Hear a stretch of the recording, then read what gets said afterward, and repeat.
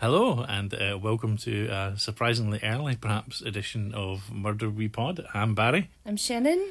And today we are going to be looking at the episode Paint Me a Murder from season 1 of Murder, She Wrote Still. Thanks for listening, and hopefully we're on to a good episode.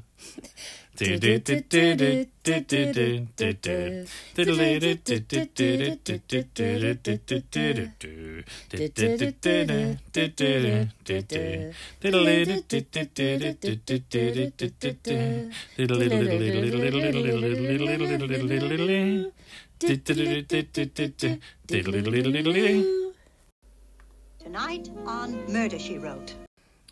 Alright, so hopefully we're trying to get back to a more traditional structure because we vaguely remember doing these now. So over to Shannon then. So this episode, we'll start with our little synopsis here from listener Judah, who tells us that JB visits the island sanctuary of renowned artist Diego Santana, who immediately puts her to work figuring out which of her guests at his 60th birthday party wants him dead. Before she and a visiting police inspector can make much headway, a crossbow bolt finds its mark and the killer must be on the island with them. A lot of other things happen. They basically never stop happening, in fact. But if you can count on one thing in Murder, She Wrote, it's killers giving themselves away, and JB wrangles another confession in the end. Yes, indeed. So we start on... Yep. A beach. Lovely beach. A lovely evening beach. And there's waves flowing and there's it's the Murder, She Wrote theme, but it's a little bit of a Latin flair to it. So I guess that's the hint that we're not in Cabot Cove or California, because as we know, Cabot Cove looks a lot like California. That's right. But this is Cabot Cove / California, but with Latin music. That's right. So for a long time, I figured we were in either the Caribbean or South America somewhere, or Central America. But turns out we're actually in the Mediterranean. Yeah. So we'll get to that. So we go from the moon on the beach to a fancy yellow house at nighttime. And a very strange first-person perspective of a chisel going some hands with gloves on, sawing away at a big flower planter urn thing. One of those big concrete flower pots you see on murder mysteries. Yep. And then it cuts to the same house during the day now, and we can see that urn on the second floor in the distance. And in the foreground, I guess, we've got Cesar Romero teaching children how to paint. Aww. And they're teaching, and they're drawing a donkey. Yep. And he's looking at all of them, and he says to the first kid, that's a good donkey, but it has very short legs. Yes. At which point all the other children laugh at this child, and he looks down at this ground very sad. Should have backhanded the child, shouldn't he? So I'm thinking maybe this kid is about to murder Cesar Romero for for being so mean about his art. He's like, what, like 8? Yeah. But so's the other girl who draws a donkey, though, which looks like an actual donkey. So he then goes over to the next little girl who's drawn, like, a perfect, like... photorealistic donkey. drawing of a donkey. Later on, we see another one where it's like a pink donkey jumping over the moon, and it's quite cute, but also very, like what you'd expect child of this age to draw. Like, this one is... As an adult has drawn this one, So, Cesar Romero, who we will find out is Diego Santana shortly, is going around and he's praising all of the children in Spanish. He's being very nice. And over to the except to the one kid who he made fun of. And then over in the back, or to the side, there's parents, I guess. Yeah. A group of adults. Guardians of sorts. Yeah, drinking lots of alcohol and eating food and basically Spanish not even noticing the group of children painting over there at the side. And then we cut to sort of elsewhere, where a man, Willard, and a woman, Elaine, are standing. They're watching, and Willard says he doubts there's a budding Picasso in that group. Jeez, dude. I mean, it is just a bunch of kids. There was only one Picasso, so, This guy, like I said, his name is Willard. He's played by an actor called Robert Goulet, who talks super fast and sounds like he has cotton in his mouth the whole time. You don't know Robert Goulet? No. Such a shame. But he's really hard to understand. I had to turn subtitles on to understand him. Just because he's French-Canadian. No, he's not actually. He's American, but his family's French-Canadian. He has a very distinctive tone. Anyway, Elaine tells him that he's disgusting. It's just an old man. Oh, no, she tells him he's missing the point. Yeah. It's an old man Sharing his gift. with others. She'll tell him he's disgusting in a minute. Willard pours himself a glass of alcohol. There's just a table just full of booze, alcohol. Yeah. Just sitting there, a wide variety of booze. It's really nice. And he kind of has almost a Rhett Butler moment here. He goes, "My dear." And he just, I don't know, the way he looked at her, I had some Rhett Butler vibes from him. "My dear, my gift has been buried in the sands of time." So apparently he's a playwright. And his last hit play was at least 10 years ago. Yeah. He lifts his glass and says, "Happy birthday, amigo." And says that he's practicing being genuine. Sounding sincere. Yeah, sounding sincere for the party. He then mentions Belle. Yep. Wonders where she's at. She must be getting her beauty sleep because she needs it, he says. Yeah. And this is when Elaine tells him he's disgusting.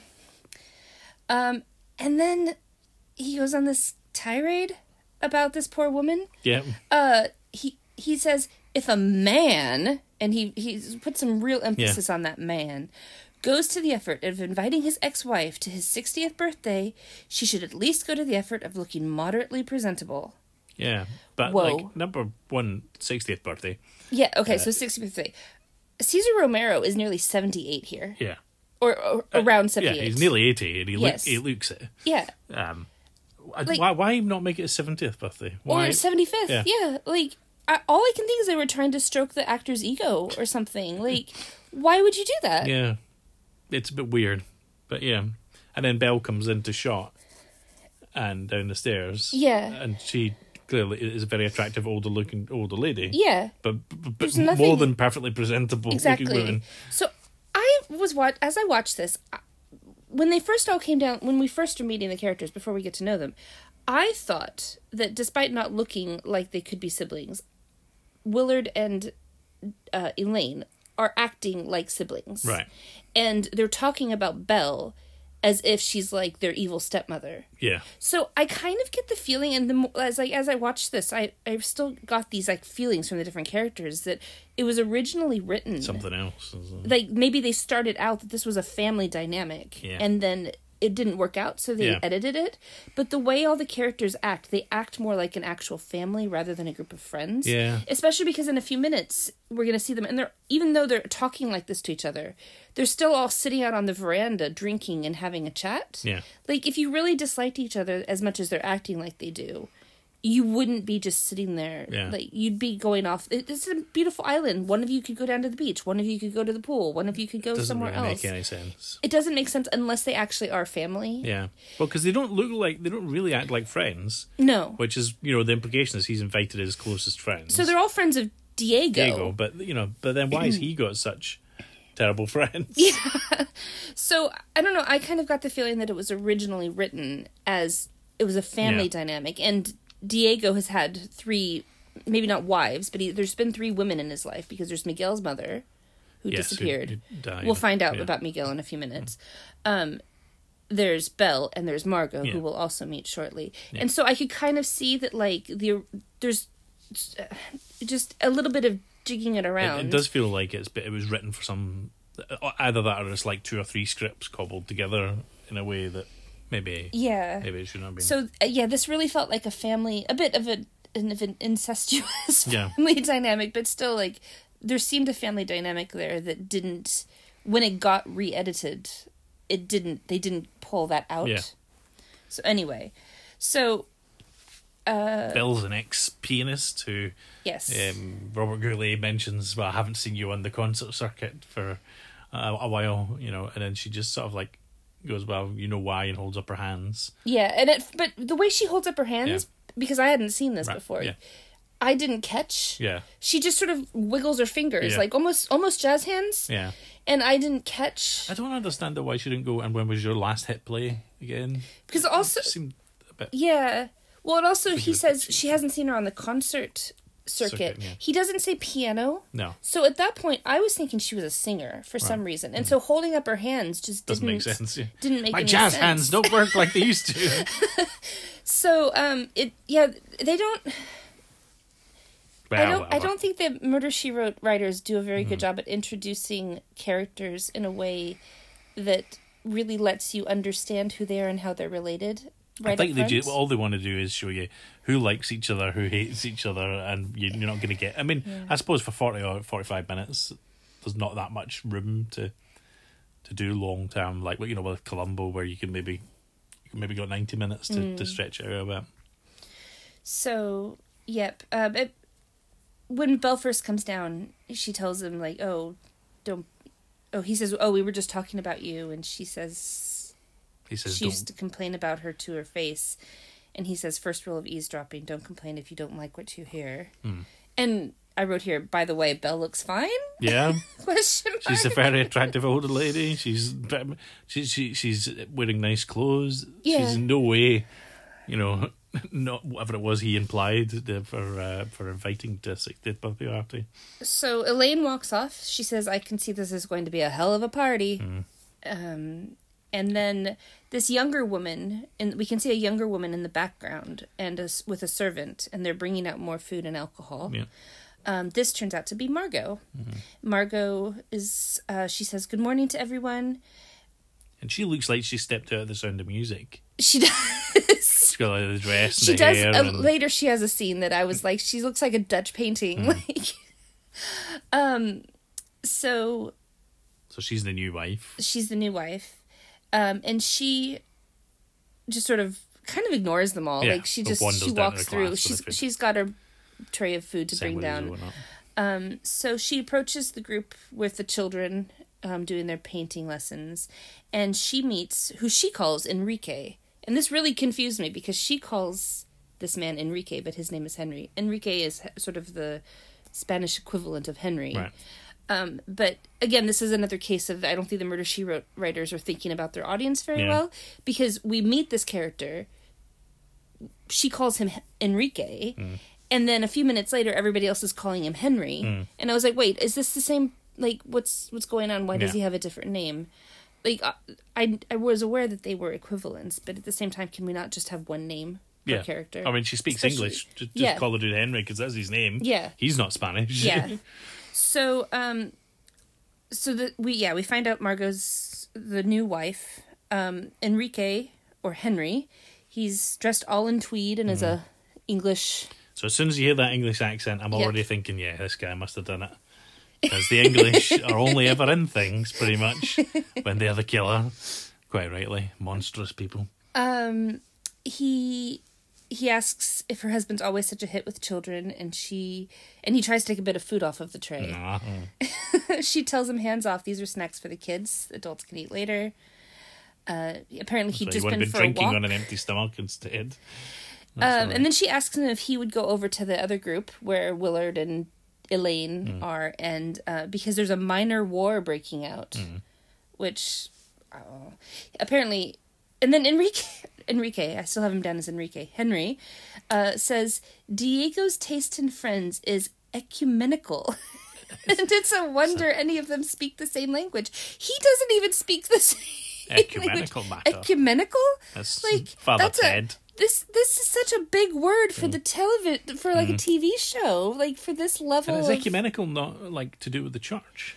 It does have some... I looked it up because it was... like, it's such a strange word. I looked it up to see. So it does have some church connotations. Yeah. It also has to do with just being from different countries and different places. So that's what he meant. But why could he just say... Because he talks about how they speak different languages. He says it's an ecumenical, and it's amazing they can even speak the same language together or something like that. It's like, why didn't he just say international or something? Why ecumenical? This... Some writer had like a word of the day calendar. So anyway, he says that he'll see what he can do. Charming snakes has always been one of his minor talents. And then he takes a piece of food and wanders off, being cheeky. As long as he gets his food anyway. Yeah. So, he goes over, and all of these people who were just fighting with each other and bickering are all sitting on the terrace having drinks together. Yeah, so very ecumenical of them. Belle asks if it's true that Enrique owns one of Diego's paintings. Yep.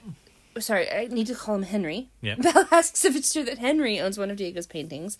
Henry pauses and says, no, actually it's a pencil sketch. Yeah. Ugh. Whatever. But he prizes it dearly. Of course he does. Then Belle notes that now it's 3 of them who own an original Oh, yeah. Diego Santana.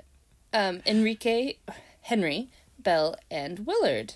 And Willard gets this look of being very uncomfortable about this, about her knowing this. He says, what, me? Me? What makes you think I own one? And she says that one of her friends had told her that You just sold it to you. Yeah. The gold Madonna. the gold Madonna. Yes, very important. I mean, you could tell what they're doing here is the most transparent.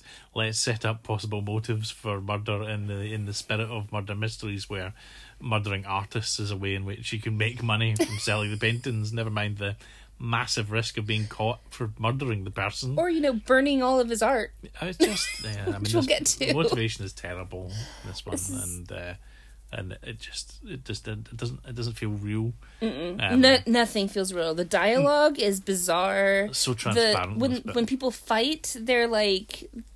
That's Right. Anyway, Willard eventually says that he did buy the gold Madonna last week. And Elaine looks really awkward about this. Yeah. Because it turns out that Willard is broke. Yeah. And I assume Elaine probably knows that. So I can afford to get to this private island in the Mediterranean. Willard then says it was worth every penny. Mm-hmm. And Elaine says wistfully, what I wouldn't give to own an original Santana. It's weird that they're talking about their friend's if he's art dead like already. this. Yeah. And honestly, he's their friend. I don't know, if I was a famous artist, I feel like I would do pencil sketches for my the friends and be line like, drawings, here, there you go. have it. I mean, maybe I assume artists don't. Maybe that devalues their Well, work or something. they all own one apart from Elaine, and of course Elaine's going to get what must be the most beautiful of all the paintings. Just wait. We'll wait. Anyway, Willard asks what Elaine would do with a Diego Santana painting, and she says that she would auction it. To feed starving the children starving children that she works with from her in a White charity. Saviour Foundation. Yes. Yeah. And then the other 3 all look really uncomfortable about this situation, where they're all talking about owning these. Yeah, paintings for their own sake, for their own money. And then she's like, "Oh no, I would auction it and give the money to starving charity. children." Yeah. Willard then stands up and says, speaking of neglected children, I wonder where Miguel is. The great man's son hasn't been very sociable, has he? So then we go see Miguel. Yep. Miguel is talking on a radio phone to Maria, and he tells her he can't leave the island without arousing his father's suspicions, especially to see her. He tells Maria that she needs to stay away from those people. Yeah. And asks her to give him time, and he'll try to think of something. So Maria. Well, sorry, Yep. the sound outside. So then we're back in the garden. Yep. And the people are all of the people with their children are leaving, and they're taking a boat. Yep. They're leaving the island with a boat. And they need to sail before the tide turns. Yep. And we get to see some of the donkey pictures. Yep. The kids are all very proud of. Yeah, Some are they should very be. good, and Some some of them are are all lovely some are in what their you own would way. expect from Yeah. a child, and Yeah. some are definitely not what you would expect. And then one of the women starts speaking to him in Spanish. Yeah. And we don't get subtitles, but the gist of it is that Jessica Fletcher is coming to the island, and she would like her book her signed. book signed. Now, I noticed here that this woman is speaking in Spanish and not with a Spanish accent. She says muchas gracias like I would say Mexican it, not Spanish, not how people from Spain say it. So again, I'm still at this point. I was like, they're definitely in Spain, or Spain was Mexico. exactly. Spain was last on my list of places they were, but apparently, we'll find that out soon enough.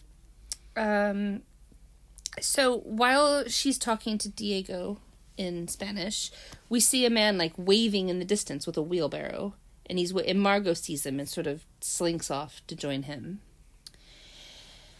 And where am I? So let's see. Next. All right, sorry about that. Got lost for a second.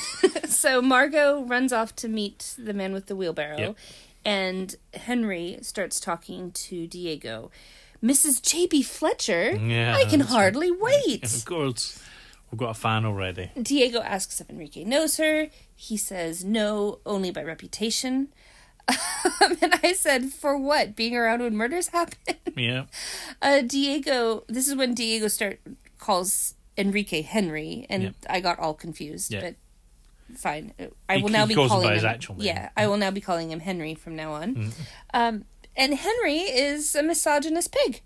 He says that he finds women authors to be cold fish. That's right, yeah. He goes on, particularly the mystery writers, all this nonsense about bodies buried in gardens. Yeah, how many of them are there? And at this time, and yeah, I suppose maybe it's that police officer thing that sometimes comes up in Murder, She Wrote.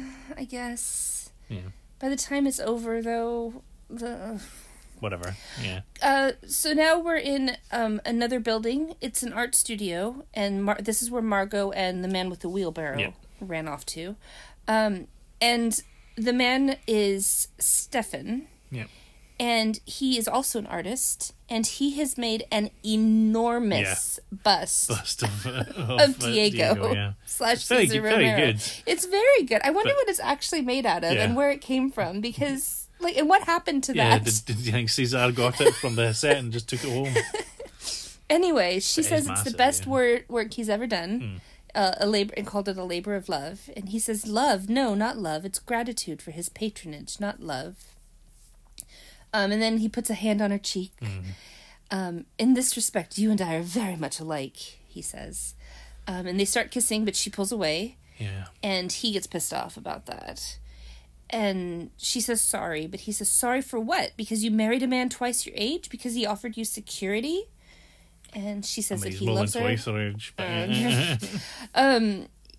He asks if she loves him back, and she looks away. And he says he basically just storms out and says, I'll see you on Sunday at the party. It's a bit weird, this, because, she's quite an attractive woman. He is also old and not attractive. I think Cesar Romero is more attractive than this guy. Yeah, definitely. This guy's not attractive. Yeah, he doesn't seem to have any redeeming qualities. He seems a apart bit from crazy, and unkind, and... Yeah. There doesn't seem anything redeeming about him. They didn't need this storyline in there. They didn't need this unrequited love. They didn't need the whole character. Stefan doesn't need to be there. I mean, he's a red herring at one point, but even then, But they could have done something with him. Why didn't they cast a better-looking younger actor if they wanted to do some sort of... Yeah, because nobody ever even suspects that Margot and Stefan... Well, there is the one bit that he says that doesn't...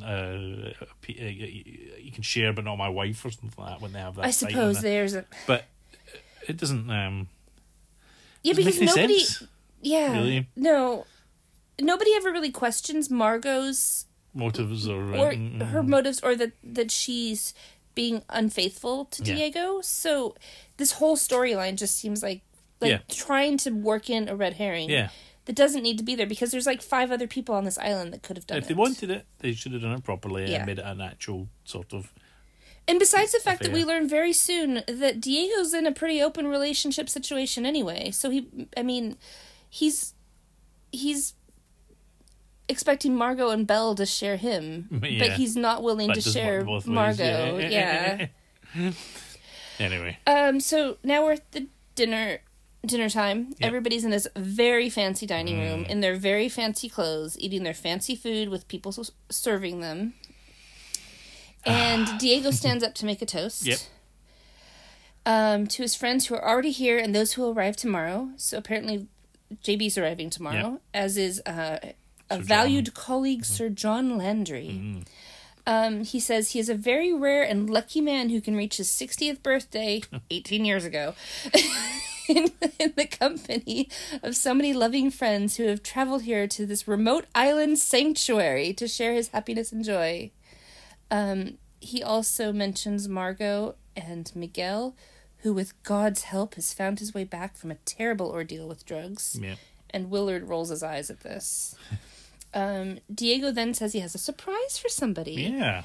And it's for his devoted and loving friend Elaine, who has spent her entire adult life looking after the welfare of underprivileged children in Africa. Indeed.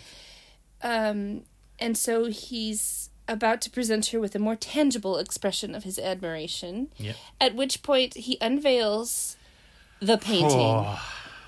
This painting. Oh, my. So not only is it horrible to look at, because it's a picture of three Emaciated, starving African children, like basically skeletons. Swollen bellies and skeletons. Like and, this, it's horrible. Yeah. Like it's horrible to look at. It's horrible to think that this is existing. I can't imagine anybody having this painting up in any over the situation. Mantle. Yeah. Maybe in a museum. Yeah. But it's also just not very good. No. And they show it for such a brief second. Yeah. And I kind of got the feeling that they'd asked an artist to make a painting as a prop for this, and then it turned out so horrible that they could only show it for like They should have just shot it from the back and not showed it. Yeah. And just have everyone gasp in admiration that it's wondrous. Yeah. But Because and then everybody gasps in admiration, and I couldn't tell if they were gasping in horror or admiration. Yeah. And especially later when the art studio is burning down and you see all of his other paintings in there, and none of them are Anything like that, not this style, Yeah. not like it's complete. Ugh. So, we find out that I guess it's supposed to be really good because Enrique says, "Oh my God, it's magnificent! It's the best work." What? Yeah. But and then Diego says, God has been good to me. I only wish to share in his bounty. Okay, so take all of the money that you have to buy an island, to set it up like this, to paint, and give that money to the starving children. I mean, I get it, but I'll just paint a nice picture. Don't paint that. But it's just, it seems so, he seems so out of touch. Like, he's aware that there's starving children. But and that his says paintings... share his bounty, not give away his bounty. Still wants a lot of bounty. He's got so much bounty, and then he's painting starving children. It just seems very unaware. This is very much a 1%ers getting together and white savioring the... it's just terrible. Yeah. There's no morals here at all. How is Jessica friends with this guy? I mean, that is a point that's never really explained. How she met him, how she knows him, anything. I can only imagine she was on Spanish TV promoting her book one day at the same time as the great Diego Santana. But he really acts like they're like great friends when they meet up. They always do. Yeah, I mean, she has so many great friends in a world before the internet that it's a surprise she keeps up with all of them. Yeah. So, anyway, yeah, there's that. Then it's nighttime again. There's a full moon, clouds drifting across them, and we hear an owl, and we see the house from outside again. Yep. Toot. And then we get that first person perspective again. This time the hands are lighting a cigarette. Yeah. We see their shoe. It's hard to tell. Like the way they filmed it, you can't tell if it's a man or a woman's shoe. It's like not a fancy high heel, but it could be either. The matchbook drops on the ground. So, like, at this point, like, the cigarette is lit, but it's not smoked. Yes. And then the match is drawn. I assume they were incriminating somebody else. Me too. Completely. Yeah. 100%. This looks entirely like nobody's actually smoking that cigarette, and they're not really using. And also, they've spent the last 2 nights chiseling away at this urn, and they didn't bother cleaning up the dust from it or anything. No, they just left it, and they just. I just assumed whatever this is, there must be a smoker on the island, and it definitely can't be them. Yeah. That is doing this then, because this is, clearly false flagging or incriminating the guy. The subtitles tell us it's lilting Spanish music. Yes. And it was. Nice. It was lilting. And Cesar comes wandering out with his Spanish guitar. Walking. Do people walk as like they play the guitar? Yeah, it was really funny. It was, But it looks like he can actually played the piano, or at least the Guitar. The guitar. Yeah, if he was wandering about with a piano, that's different. That's very talented. But yeah, because it might just be acting, and obviously I don't know. But like, at least he's moving both hands to match with the time of the changing of the chord, and he's strumming down and up, and it's producing different notes that seem to match those actions. I thought that was either he can do it a little bit, or it was good, good acting. So anyway, he's wandering about with his guitar as you do, in your multi-million-dollar That's home. right. Yeah. Well, what else are you gonna do if you can't wander around minstrelling? It was a very nice shot as well, because I think it started with like a shadow. Yeah, and, like you see a shadow come out. Yeah. It was very nicely filmed, that bit. And then we see Margot standing in the doorway, kind of again like a painting, with backlit and with a weird sort of like test tube like glass half full of alcohol that she sort of toasts them with. We know that there's a person above with the urn. Yeah. We see her down below. I felt like it was almost like she was luring him towards. Yeah. Right. Okay. Yeah. Come. Yeah, come over this way. Line yourself Stand on up that here. X Yeah. there. So he walks over towards her to take the glass, and he looks up just in time to hear see the thing come falling off. So the thing comes falling off. He jumps out of the way. Yeah. And she runs to him and, "Oh, are you okay? What happened?" He looks up and says, "Oh, it must have been an accident." Yeah. He sort of hero poses Yeah. at this bit when he jumps out the way, like the way that he slung the guitar to the side slightly, and he's like almost with his hand on his head, he's like, "Ta-da!" I'm just waiting for the cape to flow out behind him or something. But yeah, he's like, "Oh, it must have been a terrible accident. This old place needs repairs." Yeah. This place does not need repairs. This place is beautiful. And those, 100 pounds. It's not as if the wind is blowing particularly, or there's an earthquake because at the place. An urn's not just going to fall off anyway. She says that we'll get to the repairs after our guests leave, but he looks worried. He knows it wasn't actually an accident. He's just trying to make her feel better. So we cut down to the beach then, where there's a helicopter coming in. Elaine and Willard are in the distance fishing. And when I say helicopter, I mean insanely piloted beach helicopter, who comes flying in only a few feet off the ground, spins the tail rotor around when there's people quite close by. There's cliffs. He's like right next to the cliffs. He's basically following those, and then just like drops in, and I'm like, I'm sure he could have landed at the house. Yeah, there's like there's big flat grass bits where the kids were painting earlier. I'm like, what the hell is this lunatic doing? But apparently this is where the helicopter always lands. Yeah, it just lands on the beach apparently. Yeah. But I don't know why it can't just come in from the ocean and land on the beach. It was dreadful. There's plenty of bloody room. And it's tiny. It's a tiny little helicopter. Even a small gust of wind would have sent that thing crashing into the... Just enough room for Jessica and Sir John, who introduces her as the colonial temptress. Yes, so Jessica says that she hooked up with him at Barcelona. Yeah. No, it's Heathrow. They met at Heathrow, that's right. But the way at Heathrow. At Heathrow. The row of Heaths. Yeah, they bet at Heathrow, and so that means that Sir John definitely couldn't have done the concrete thing either. Sir John, yes, nor could Jessica. No, well, you never know with her. Does Sir John seem particularly English? English lord to you? Does he? I mean, he's that is what he is. I think he's. The only thing he was missing was like a little brush to take out to sort of smooth his hair. Yeah, I mean he's got the real red face, and I don't know. He just didn't come off as a particularly posh to me. You don't think so? No, the accent's quite. The accent, and everything. I don't know. Just the way I thought.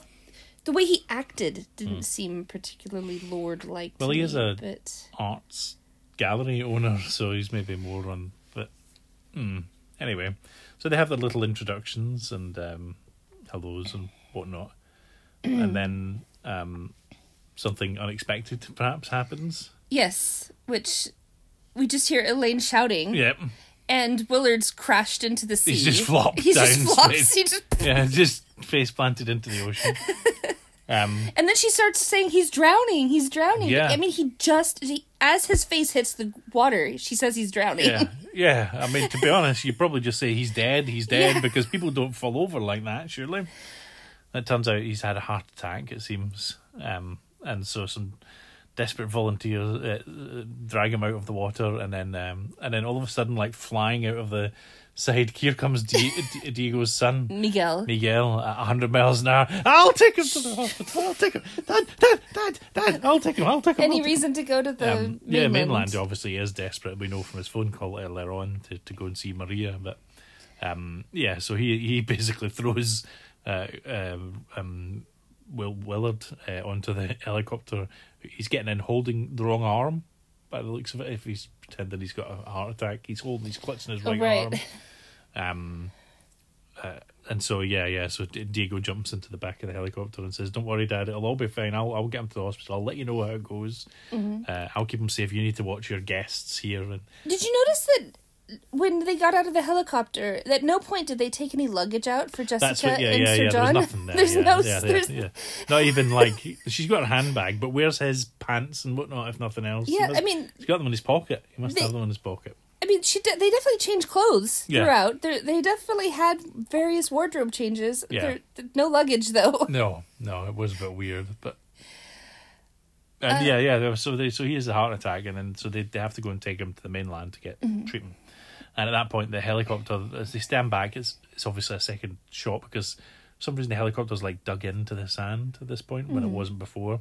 But then the helicopter does an even more insane takeoff than it does landing. Like as soon as it's like 6 inches off the ground before it starts tilting to the left and screaming away. I mean, it's great that they want to get the guy to the hospital quickly, but you're going to give him another heart attack if you're moving like that. So, the helicopter has a Spanish registration tag on it, even though this episode is filmed in California. Interesting. For some reason, they have a Spanish registration number. They went to the effort of putting a post-it note that looked like a Spanish flag. But, I mean, it's like it's painted onto the helicopter. So the helicopter leaves, yep. And still on the beach, Diego explains that after Miguel's mother, Liana, which was his first wife, died. He vowed that one day he would find himself an island sanctuary where he could work and commune with my God. It's interesting here that he says my God. Yeah. I thought it wasn't with just God. So it's interesting that he has his own. Jessica says, it's beautiful. You've created a paradise right here in the middle of the Mediterranean. Yeah. So finally we're definitely there. Yeah. Definitely. In the Balearics somewhere. I also thought it was interesting that she said that he'd created the paradise in the middle of the Mediterranean. Yeah. Because, the Mediterranean is generally considered to be quite a nice paradise already. You don't really need to create it. It's already built the there. house, I suppose, and did other things, at least that's implied there. And it's just weird that, your wife dies, so you build a sanctuary on a private island, but then you get married to somebody else, and then you get rid of her, and then you get another... younger. What sanctuary are you building here, pal? Is this?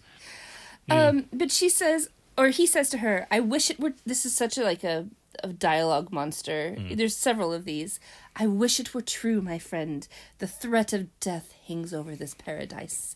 Last night, I was nearly killed by the Riddler." That's not how you talk. No. Nobody says somebody nearly tried to kill me last night. It does feel like the Joker lines, or maybe it is just Cesar Romero.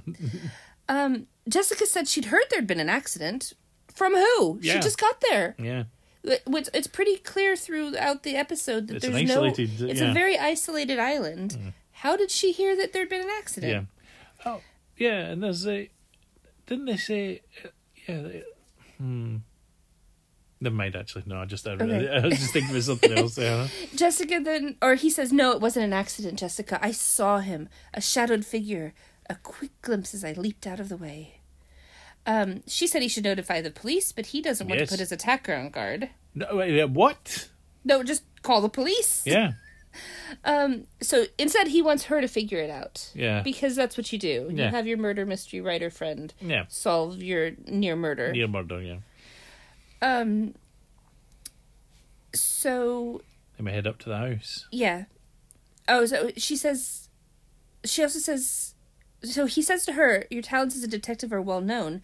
But she says, "No, Henry Kyle is a real detective." So the detective, Henry is a detective. Yes. If we hadn't figured that out yet by Yeah. the way he acted.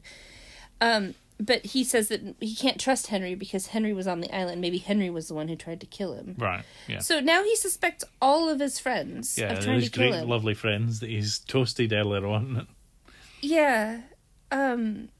So he says that the villa is just above the beach, and just down the way is a treacherous area of beach known only to a few people, but a small boat might be landed there. So the way he's talking, Yeah. there's only one place that a boat can land on this island. Yes. But the day before, he had a whole group of children and Yeah. adults Well, they could have landed on that one place. on this treacherous bit of beach. Yeah. He's having children Yeah. come to his island Yeah. to learn to paint donkeys. Yeah, you want to get them, you want to risk something. And he's risking their lives every time they land on the beach. Well, because the beach that they're at just now, where the helicopter land, is a great big wide-looking beach. It looks perfectly safe. He to says that this is land the a boat only there. place a boat can land, Yeah. is at this treacherous bit of Yeah, beach. sure. What I don't understand is why he didn't just assume. I mean, if this was me, and someone is trying to kill me, Yes. and I know all these lovely friends that I've had for a long time, and they're all wonderful people, including one of them who's a police officer, I would probably say to my police officer friend, "See that weirdo Stefan that I brought in Ireland just like a year and a half ago or whatever? I bet he did it." Because none of you guys would have done that to me, surely. But why don't you have a look, Mr. Police Officer? But yeah, whatever. Tend to get Jess roped into it. So we cut to Belle's hands in a really uncomfortable, awkward-looking position playing on the piano, and this is when I finally realized that she's Arthritic. got arthritic hand, or at least one hand. Some One hand problem looked there. sort of okay, and one was all clenched. Claw. She's trying to play the piano. Elaine walks in, and Belle stops playing. Elaine asks her to continue, but Belle is in pain, and her fingers are all curled up. She says that hopefully tomorrow she can manage to play Happy Birthday. And she leaves, and Sir John comes in, saying, "Oh, it's a pity. She used to be able to play so beautifully." Elaine says she regrets that she never got to hear Belle play. And then Sir John starts talking about the painting. Yeah. Elaine says it's a wonderful gift. I mean, yeah, because how does he know about the painting again? Well, they've been there for a little while, Just- so right, maybe okay, he's... they've implied that. Right, okay. I mean, Sir John is a... yeah, he's an Is it architect. Yeah. So it's probably big news for him. Like, oh, look, she's That's got a a new one, painting. yeah. Yeah. Like, we don't know how long they've been No, there at I this suppose. point. He offers to auction it off. Yes. For free, essentially. Yeah. For Waiving going, his usual yeah. costs. Then we're outside on the balcony, and Jessica is collecting evidence where the flower urn was knocked over. Yeah. She's picking up she's looking at the concrete rubble. Yeah. She picks up the cigarette butt and the matchbook. Then Henry comes out to see what she's doing, and she asks if she found a clue, but she plays dumb. He mentions the chisel marks on the stone. But You must have seen that. you must have seen that, Yeah. she says. And Well, she's like, well, yeah, of course I saw that. I'm not This an is idiot. might be the only time when it seems like, at least at the start, that he actually seems like a competent police officer as well, or a detective, because he has noticed the same things, and he does notice. Except he didn't notice the cigarette butt and the matchbook. But explains that because this is the first time he's been on the balcony, Right. So you beat him to But it. why didn't he, like, first thing? If first thing is your friend just about gets knocked over by a Yeah. flower urn, you go up and you see where the urn, like, you're the detective, the first Maybe he thing you was told do. not to. Maybe, I don't know. But now he's doing it anyway. Yeah.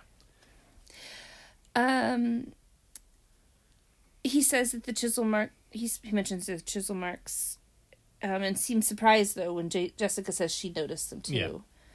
Yeah. He then asks if Diego confided something to her, or did she instigate this investigation on her own. In an ecumenical matter. She says she'd rather not say. He says she Which doesn't need answers to, it. he says she doesn't need to be circumspect about it. Okay. That word a day calendar is really working for this writer. But he understands that he may be a suspect. Yeah. And I know, I wrote down there that she should have noticed when she picked up the cigarette, but that there won't be any nicotine stains on the butt, because I was still under the assumption that somebody had just lit the cigarette, let it burn down, and threw it away to try and implicate somebody else, rather than what happens to turn out to be the truth, which was that was just horrendously shot and a really sloppy attempted murder. So Yeah, and Jessica notes that it's surprising that he hadn't noticed the clues, but he says this is the first time he's been up there. But he says that the cigarettes prove nothing. Elaine is a very heavy smoker. Jessica points out that the way the matches were torn from the book indicates the smoker was a lefty. Did we miss the bit about... Oh, no. Yeah, we missed the bit. He says... He looks at the one of the other urns. Yep. It's on the balcony and says, oh, this is quite heavy. Well, I think we can rule out Belle because she couldn't have pushed it. Yeah. And he says, it must weigh between 80 and 90 kilos. And yeah. Jessica goes, around 170 pounds, yes. Yes. There is no way an Englishman of his age would have been weighing that in kilos. And the way she says it as well. yeah. Obviously, the way... I'm sure it was worded like that to make it... To remind... People where we are. that we're in Spain, Yeah. where they use metric, Yeah. and Jessica is American, and uses But quick to pounds. convert. But the way she said it is Yeah. so like about 170 pounds. Yeah. Like how dare he try Speak to use American. Yeah, it really was like that. So Yeah, they basically then go into the fact that Willard is the only Willard's the only lefty. left-handed smoker. And- conveniently, and- he's left the island. Yeah. So Henry says, "Oh, you think you faked his heart attack? I don't think he could have done that." And then they start She talking. goes, well, you're not a doctor. In the most sarcastic tone that she's deployed so far in the episode. You know? But apparently she might be because she knows all of this and he doesn't. Like Yeah. it's okay for her to make medical diagnoses, Yeah, but well, not you know. not him. Then they start talking about the sculptor. Yeah. He mentioned that there's a sculptor on the island as well. And, well, what a coincidence, because Diego and Stefan are down on the lawn having a bit of an altercation, arguing about Margot. So I guess Margot must have told Diego Kissed her or that something, yeah. he kissed her, because Diego's pissed and says, my hospitality does not extend to my wife. And Stefan says, you insult me and you insult Margot as well. I mean, No, he's right. he's yeah. right. You Yep. tried to kiss her. Yeah. You tried to get her to Yep. leave him. But the way they're fighting, they're like two, maybe not. No, they're not even 2 feet from each other. Yeah. They're super stiff, Yeah. and they're like stiff, like pointy yeah. hands. Like, how dare you Yeah. touch my wife? Or I don't know. It's Doesn't so seem real. Yeah. fake. Yeah. Yeah. Body doesn't match that. And behind them, did you see the frog statue behind them? No. It's so random. There's a giant statue of a frog, like Wow. right behind where Diego was standing. Like, it must have been like 1.5 foot tall frog, like concrete sculpture, just sitting there looking out over the lawn. So, the lawn has some strange marks in it too, as if there must have been something out on the grass that, like, that's normally there. I Right. don't know. Like, I don't think you're not supposed to see it. It's just Right. just an interesting. I noticed that. Wherever they rented this house from must have had Yeah, something they had there some that sort of event out on the grass. So Jessica and Henry are watching the whole exchange between these two. Yep. And based on what they see, they determine that Stefan is right-handed because of the way he's like pointing and. that's right. Yeah. So back to Willard. They're Yep. Suspicion's done. and But it's like the worst motive. yeah, and I was like, why aren't they worried about this being a red herring? Like, Yeah. yes, as you said, it seems like The motive is he's jealous of Diego's success, or maybe that he owns paintings. And it's like, again, particularly when they said jealous of Diego's success, it's like, what? They don't compete in the same field, even, you know. Yeah. Willard One's a was sculptor, one's a pa- painter. Willard even. oh yeah, Um, Willard's a playwright. Playwright, yeah. It was like, yeah, it all seems very weird. But I also think it's weird that Jessica didn't pick up on the fact that this evidence left behind seems Seems too weird, obvious. Why are I they mean, smoking and dropping their cigarettes and matches while they're attempting to kill the guy? Anyway, Jessica and Henry leave the scene, and we see that Elaine has been eavesdropping on them from downstairs. So I guess we're supposed to maybe be suspecting that Elaine has done That's the this. smoker, yeah. Yeah. Because he does mention that Elaine's She's a heavy copious smoker. Yeah. Quite Or I don't think he says copious, but he does say some other heavy. word. I think he just says Does heavy he? smoker. Oh. Yeah. So then we see Henry talking on the phone to the doctor. He asks to speak to Miguel, but Yeah. Miguel has disappeared. Right, as soon as he got to the basically- hospital, yeah. Apparently, Willard's heart attack was genuine. He had elevated respiration, rapid and irregular heartbeats, but he was resting comfortably. Jessica says it's time to talk to Diego. So they go to talk to Diego, and Margot's there as well. They tell him that they suspect it was Willard. Margot rushes to him and says, because he's jealous of you, Diego. He's always envied your success. Yeah. And Diego says, I find it hard to recognize... Oh, yeah, here's another monster bit of dialogue. I find it hard to recognize the darker side of my fellow man, particularly those who are close to me. Nobody talks like that! No. I thought it was interesting, though, he says, particularly those who are close to him, and Margot is close to him at that moment. Like, that was a good maybe like would have been a subtle bit of foreshadowing if it turned out she'd been involved. So Diego asks everyone to keep quiet for now. Jessica says that the police should be the ones that they talk to. Yep. Yes, talk to the police. Because you might live if you go get them there. Because if there's a murderer on the island, they're going to try again. Yep. He responds that he doesn't want the incident to mar the celebration. Yep, so somebody tried to kill me, but I don't want that to mar my birthday party. Exactly. It's my party, and I'll die if I want to. Die if I want to. So then we go to the weapons room of the house, I guess. Yeah. When you build a peaceful sanctuary where you want to commune with your god, you better stock it up with weaponry. Yep. So, Sir John is admiring a crossbow that's hanging on the wall, and Diego pulls it down to show it off. Look at this beautiful crossbow. Yeah. And I asked here, is this Chekhov's crossbow? Yeah, we better see something of it soon. He says it could shoot a bolt straight through a pheasant. At 50 yards. At 50 yards. Yeah. Is that what you want? You know, the bolt. I mean, normally I sort of assume the bolt sticks in the animal. The power of the shot to stick a bolt all the way through the animal seems like a overkill. Maybe. Yeah. I don't know. And I don't know much about bird hunting, but isn't there, like...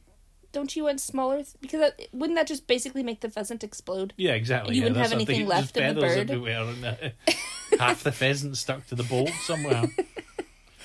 So anyway, how does Sir John react to this morbid claim? He says, how delightful. How delightful. And then I said, okay, so maybe he is British nobility.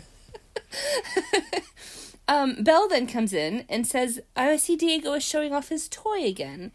And then they start to get all... Diego and Belle, this is the first time we see this, but they're getting all snuggly together. Like, they're holding each other and looking at each other longingly. And she says, Diego says that Miguel is the expert with the crossbow. So that's saying that Miguel... More foreshadowing. Yeah. Here we go. And then Belle says, but you're right on his heels, the little boy, and you dies hard, Diego. More terrible dialogue. But they're, like I said, they're awfully cozy here. He calls her Bellissima. Yeah. You have always known me the best, he says. Yeah. So, you know, your wife is here as well, pal. Eh? So, and then Sir John clears all of this up for us. He says, I don't understand you three. Husband, wife, ex-wife? How do you pull it off? And Diego says, it's love. It's contagious. So it's funny because this is almost identical to an episode of Columbo. Right. Where there's a painter and his wife lives in the apartment next door. The ex-wife lives in the apartment next door and his current wife lives with him in his apartment. And then there's the model that he's having an affair with that he's painting. And it's another Hispanic painter. And it's all very familiar, I think, from some of the bits. And I don't know which one came first, but obviously because the creators of both shows wrote a lot of... So I think there's a lot of crossover on occasions as well. They maybe just... Did the writers just like the idea of a bit of polyamory? Yeah, I think they just like the idea. They just... I don't know if it's like, you know, weird cultural... sort of transposition, you know, the Latin lover type idea. Yeah, because I was... This is like, okay, so it's Europeans, and it's also the art world. Yeah. Like, they're all a bit, you know... Yeah. You know how they can be, sort of... I kind of an Englishman certainly couldn't understand it. How does this bother? Exactly. Well, it's love, you see. Have you tried it? Yeah. So Elaine comes into the room with Margot and asks Belle to... And Margot asks Belle to play something on the... I think it's Margot. It's hard to tell. It's Elaine either or Elaine or Margot, Margot yeah. asks Belle to play something on the it's- piano. I thought it was Margot. I think it's Elaine, because Elaine apologises later on for making her play. doesn't Oh. Anyway, Belle says she can't, but then she does. Anyway. Yeah. And JB and Henry sneak off for a chat. Yeah, Henry wink up and appears at the entrance to the room and goes like. So she goes to see him. While they chat, we can see so they're like chatting out on the balcony, Yeah. and we can see into the room where yeah, everybody yeah. else is, and we can see Diego with his arm around Margot, and they're both leaning on the piano watching Belle play the piano, and that just. Yep. It's very European. Henry tells Jessica that he's been on the phone with some reliable friends in London. That's yeah. I don't know why he'd be on the phone with unreliable Yeah, friends in London. He tells her that for several months, Willard has been quietly buying up Diego Santana paintings. Who knows this stuff? Who are these reliable friends that know that stuff? Jessica replies that she doesn't understand. She thought Willard was broke. Why did she think that? Yeah, well, She doesn't know these people. Maybe she looked at his shoes or something. Well, while he was being dragged into in, the yeah. helicopter. So the questions are, where did he get his money and why was he buying the paintings? Jessica says the question is obvious. Paintings by dead artists are worth far more than those by living ones. I mean, are they? Are they really? though? Like immediately, like as soon as Yeah. that artist dies, does the It I don't spikes, know. I mean- Maybe it does, but he still would have to find the money Yeah. and Buy them originally, And you yeah. can't go up to like if you ask somebody to like back you Yeah. financially, you can't be when they ask why they think they should. You'd be like, well, I'm going to murder the artist in a Yes, few right. months, so if you go ahead and back me now. We'll make a killing off of his work after I've made a killing off of him. So it still doesn't explain where he would have gotten his money No. from. The piano suddenly stops, like with a sound, and we Belle see runs Belle away, yeah. running out of the room. Elaine runs after her. Jessica asks Sir John what happened, and he says he didn't know. He thought it sounded lovely, but it's probably very sad for Belle to not be able to play like she once did. She says it's probably a similar case for Willard. She remembers the wonderful play he wrote about a dozen years ago. But a Who decade- talks like that? I think she says a decade. No, she says it does. Does she? 'Cause I think she says a decade because he says it was 12 years ago out in the balcony originally, early on. He says he hasn't written anything for 12 years. And I think she says decade. But yeah, anyway. I wrote But of down course that could dozen because, and I had subtitles on, so I'm pretty sure. Nah. All right, Yeah, so something like that. she asks Sir John if he was aware that Willard was buying up Diego paintings. He says he hadn't heard anything about that, but she says that if anyone would have known, it would have been him, because he's an art. Yeah, sure. I mean, if he was buying them at his auctions, maybe he would know, but I mean, I don't know why he would particularly. He says that he hasn't seen Willard since Derby Day at Epsom in April. Which is not when Derby Day. It's not an Derby Day, but also Derby Day in Epsom just seems like. Why didn't you say like I haven't The seen him Grand since National Cheltenham or or yeah, like an the- actual big? Epsom is Is I it think big? it was pretty big All right. back in the day. I think that's big. Anyway, Derby Day actually takes place in June, but not for the storyline. No. That's just a bit of trivia that they got wrong. Because I looked it up, I was like, "What is Epsom Derby?" So Sir John says at the time of the Derby, Willard was finding it hard to even raise the money for a decent bet. But why would you wait until Derby Day to raise the money for a bet? Like, Well, was he wandering around like asking people, "Oh, could you help me? Could you spare a pound, sir?" I just think I think he means that he was broke, so he just didn't have the money for a decent bet. I guess. So I think it's how rich people talk. But he still had the money to get into Derby Day. Well, yes, cheap. Put on a hat, posh English accent. You're in. So he abruptly says goodnight and leaves. Yep. Then Then we're we see Belle and Elaine, Elaine. Elaine's comforting Belle. Elaine thinks that Belle is upset because of her hands, but Belle says it wasn't that. She saw how Margot was looking at Diego, the same way I used to look at him. I've been trying very hard for the last 3 days, but I guess I'm not sophisticated enough to for this charade. I That's all. don't understand. Not the way that Diego looks Yeah. at Margot. So the way he used to look at me. That would make sense. She's sad that she doesn't look at him that way anymore. Yeah, Like, it doesn't make any sense. no. The other way around.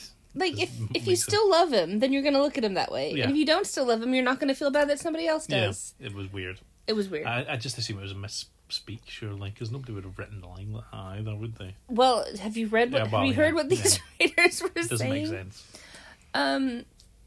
So, yeah, and the way she said the charade as well, I kind of wondered if, like, all the ladies were, like, trying to kill Diego. Like, I don't know, the way it was said at the time. Looking back, that's silly, but... Another first-person perspective at night. Mm-hmm. We're back to that again, the gloved hands. Yep. This time they take a crossbow from the wall. Yeah. The crossbow from the wall.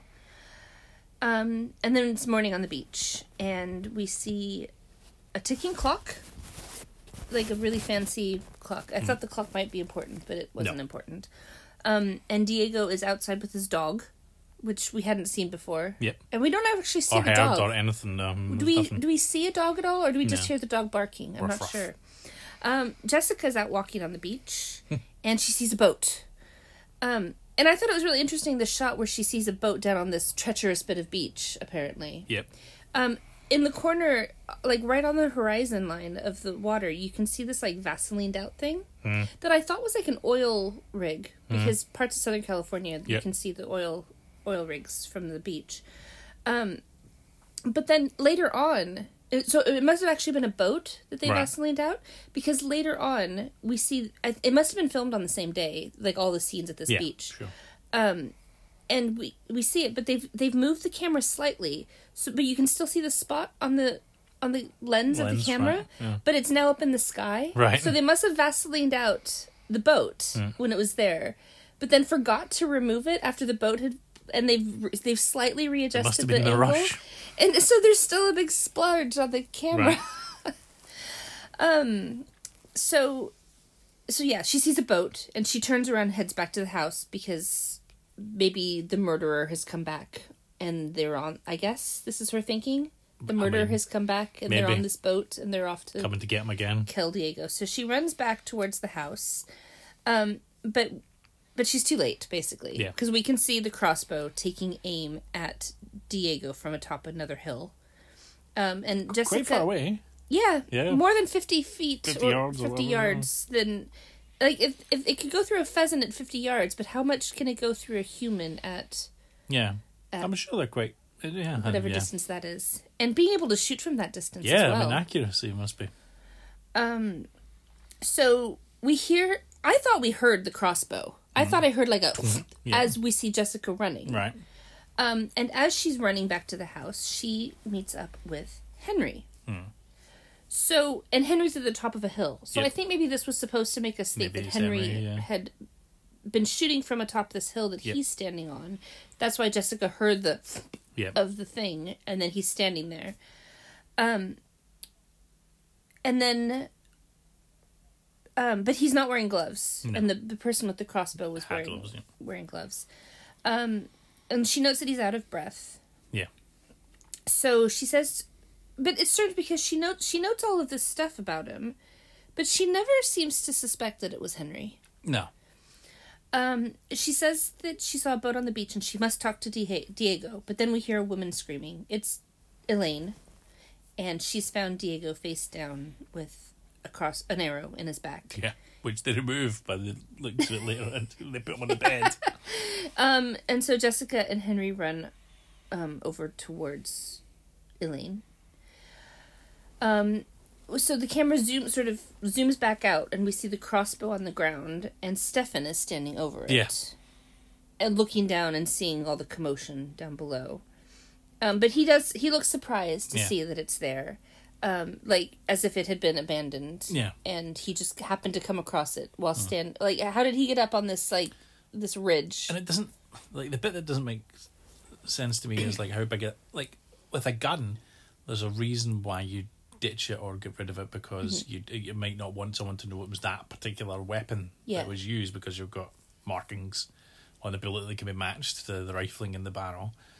But that's not true with the crossbow, obviously, and that you couldn't tell which crossbow it was that had fired which bolt if there were more than one crossbow. Yeah, like, there is just the one. Yeah, And so it's missing, That's, and... as soon as it's missing, it seems pointless because later on they go looking for it. Yeah. And Do you really need to find the crossbow? yeah. You've got the arrow Yeah. sticking out of his back. Like, you know how he was killed. And if you're worried about being killed as well, then secure the bolts. Yeah. Yeah. So, anyway, yeah. So I think we're supposed to think that maybe it was Stefan here, but Yeah. I never suspected Stefan. Never, No, it's like, too obvious. Yeah. They bring the body back up to the house, which it's strange because at some point somebody's gone back to the house to get the servant, because the servant's there, and to somehow make a stretcher. I'm pretty sure out they of like didn't a just broken bit of fence or something like that. yeah, it's or like that's an all- old bed or something. Yeah. So obviously they've had the time to go get the servant, Yeah. to make a stretcher, to go back down to the beach and collect him and bring him back up. Yeah. And in the meantime, they haven't told Belle or Margot about this. No. Well, they couldn't find Belle, I think, is the Margot is the implication. So yes, as they're coming in, Belle sees him and starts to get worried. She says she should go up with him, but Jessica's like, no, we need to go find Margot. Which seems a bit uncaring. Obviously, Belle cares for Diego as well. Although it is his actual wife now, Margot.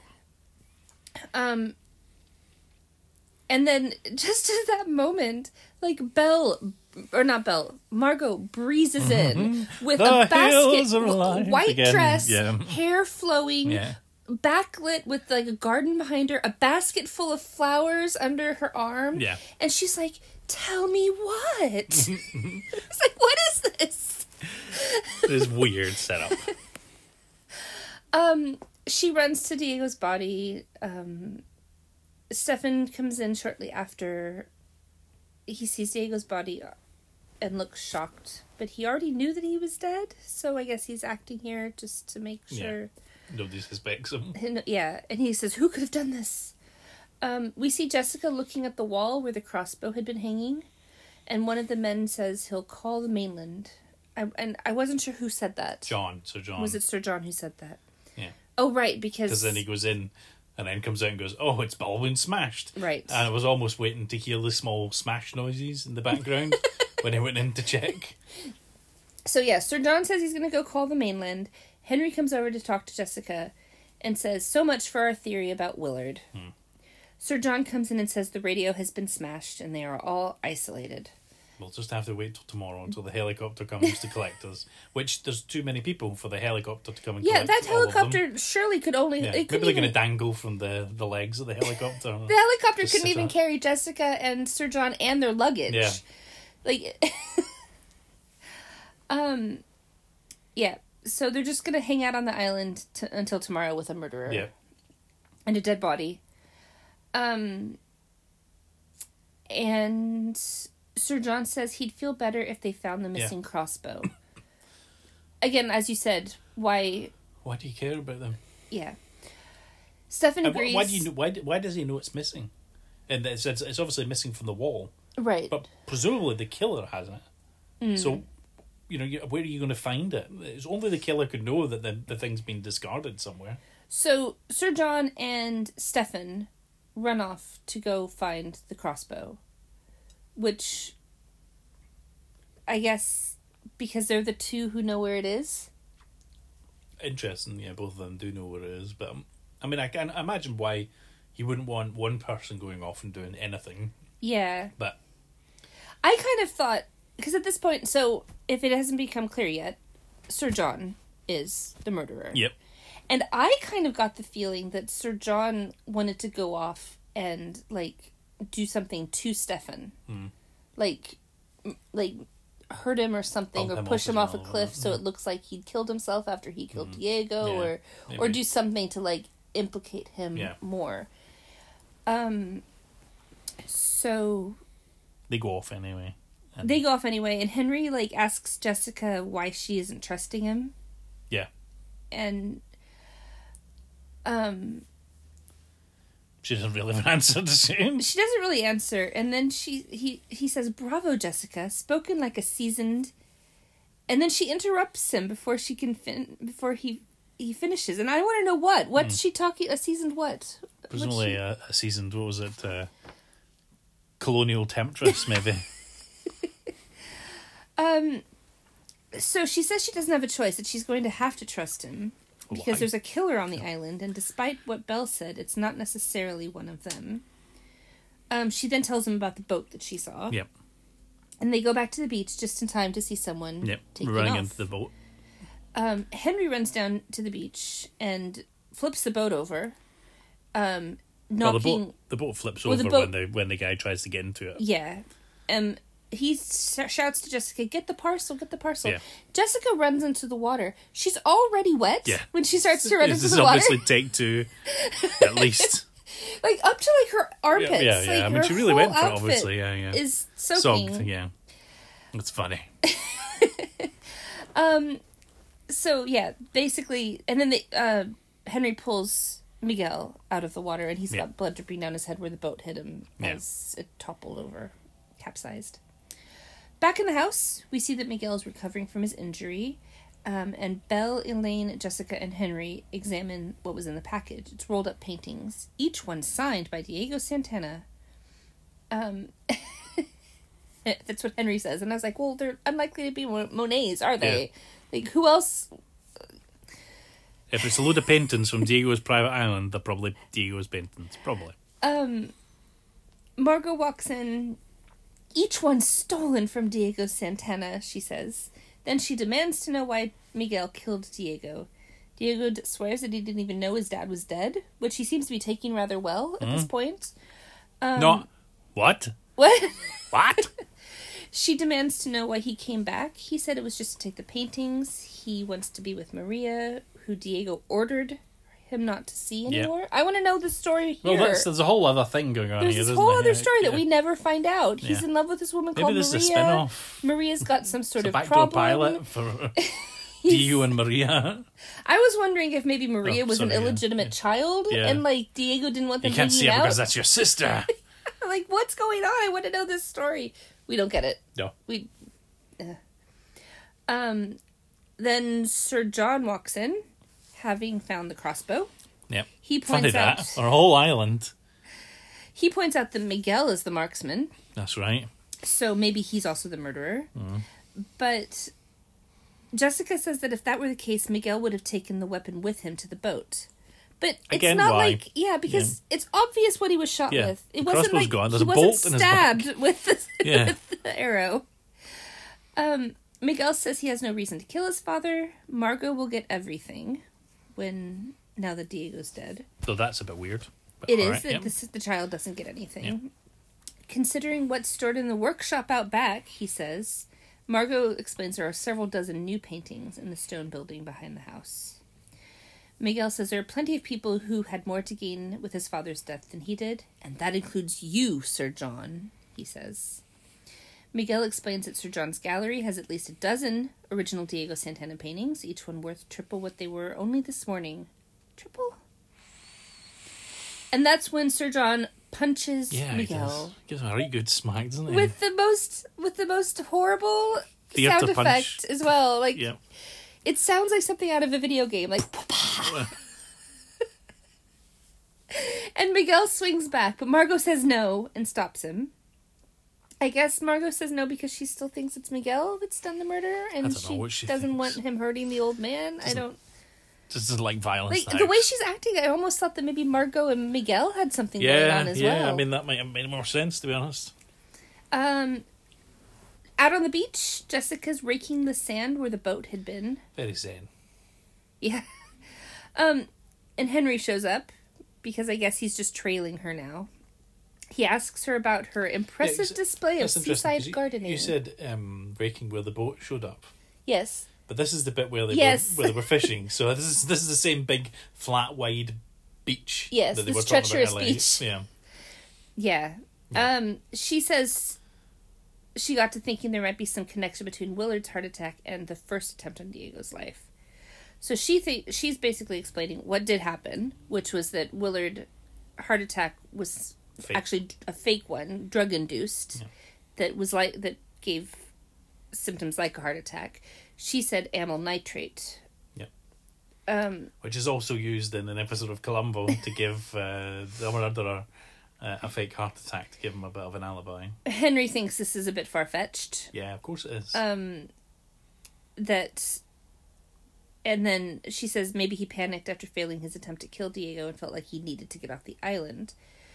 Henry points out that Willard wasn't on the island to kill Diego this morning, and then Jessica finds a broken ampule, which did not look like a broken ampule to me. It looked like just... That firecracker. Or yeah. something, yeah. It's like they were like, oh, we didn't get our prop. Let's Yeah. just find a piece of rubbish on this Or they beach. were like, what does an ampule look like? She sniffs it and says, if I'm not mistaken, it contained amyl nitrate. I don't think you'd be able to smell much after a day out in the sand. Apparently, it has. I looked it up. It has a fairly strong smell of Yeah. dirty socks. Disappears so- quite quickly, though, I think. Yeah, and it had been like under the Yeah. sand where the Where waves the water were. had been on it and all that, yeah.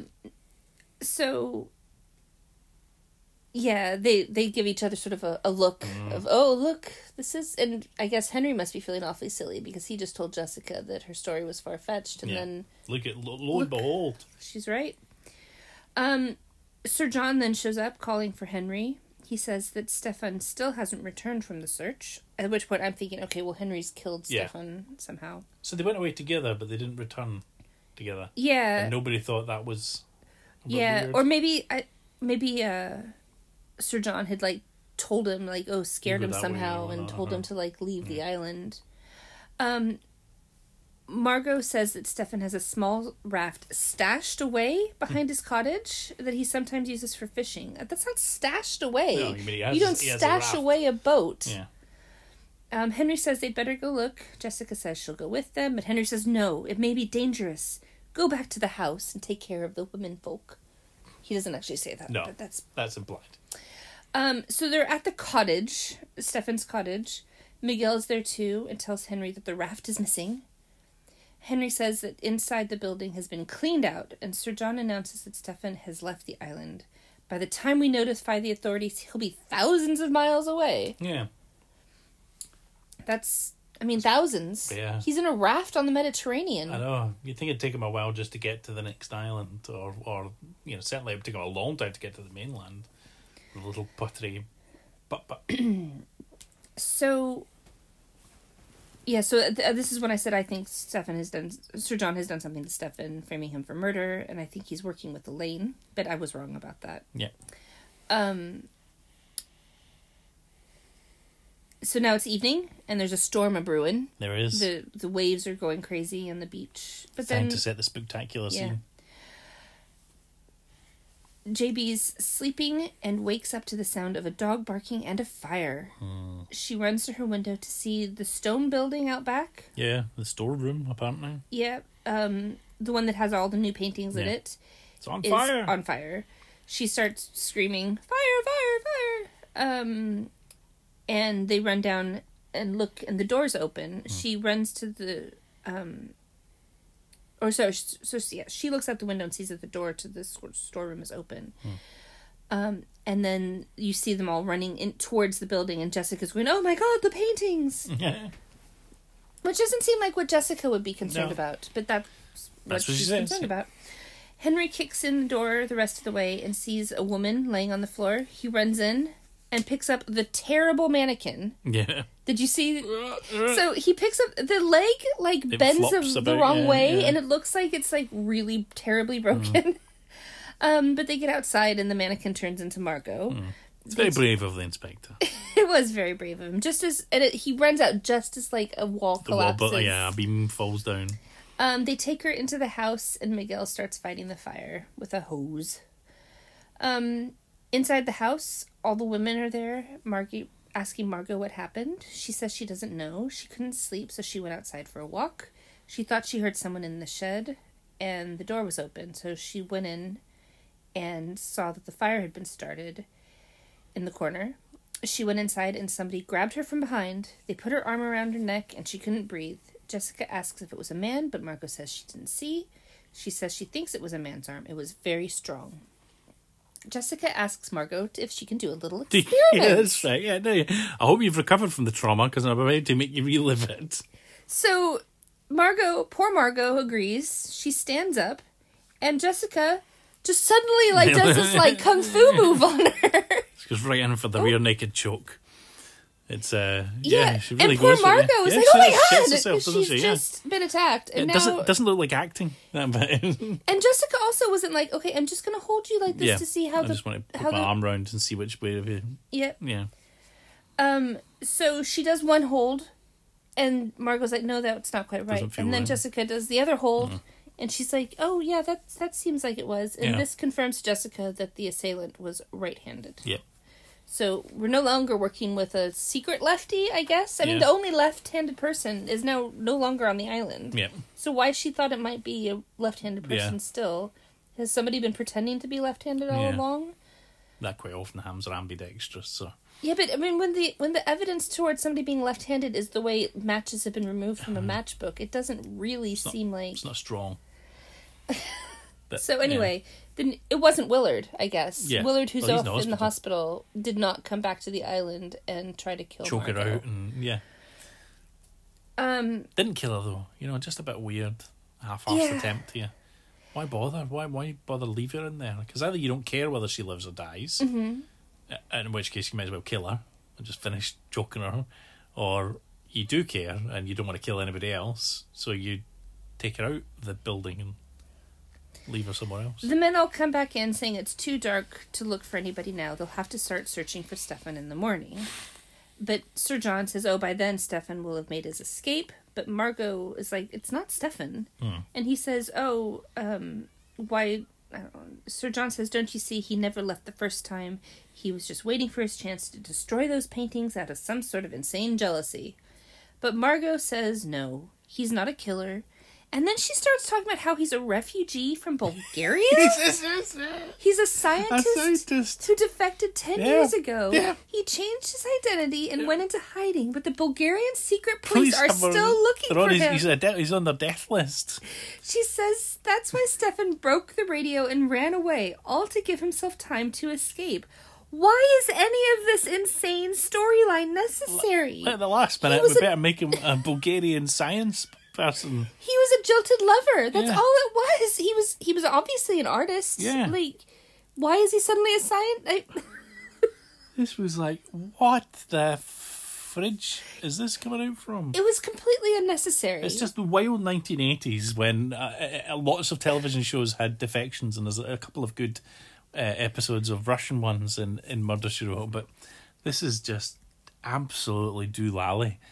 And completely unnecessary. It would be one thing if they had not covered why this man was on this island already. He But had motive, and they had a reason for him being there. He was being, patroned by Diego. And in love with Diego's Margot, wife. yeah. Like, there's That's no... good enough. Why on earth is he a secret Bulgarian scientist? None of that comes up again, either. There's no other point to it other than just... How did she know he was a secret Bulgarian? Surely, if you want to be a secret defective Bulgarian scientist, you don't tell anybody. You don't even tell Diego. It's like, what on earth? And his accent is like... He's obviously doing very well at hiding. Back in the day when you could, inverted commas, change your identity, apparently, quite easily. It was out of nowhere.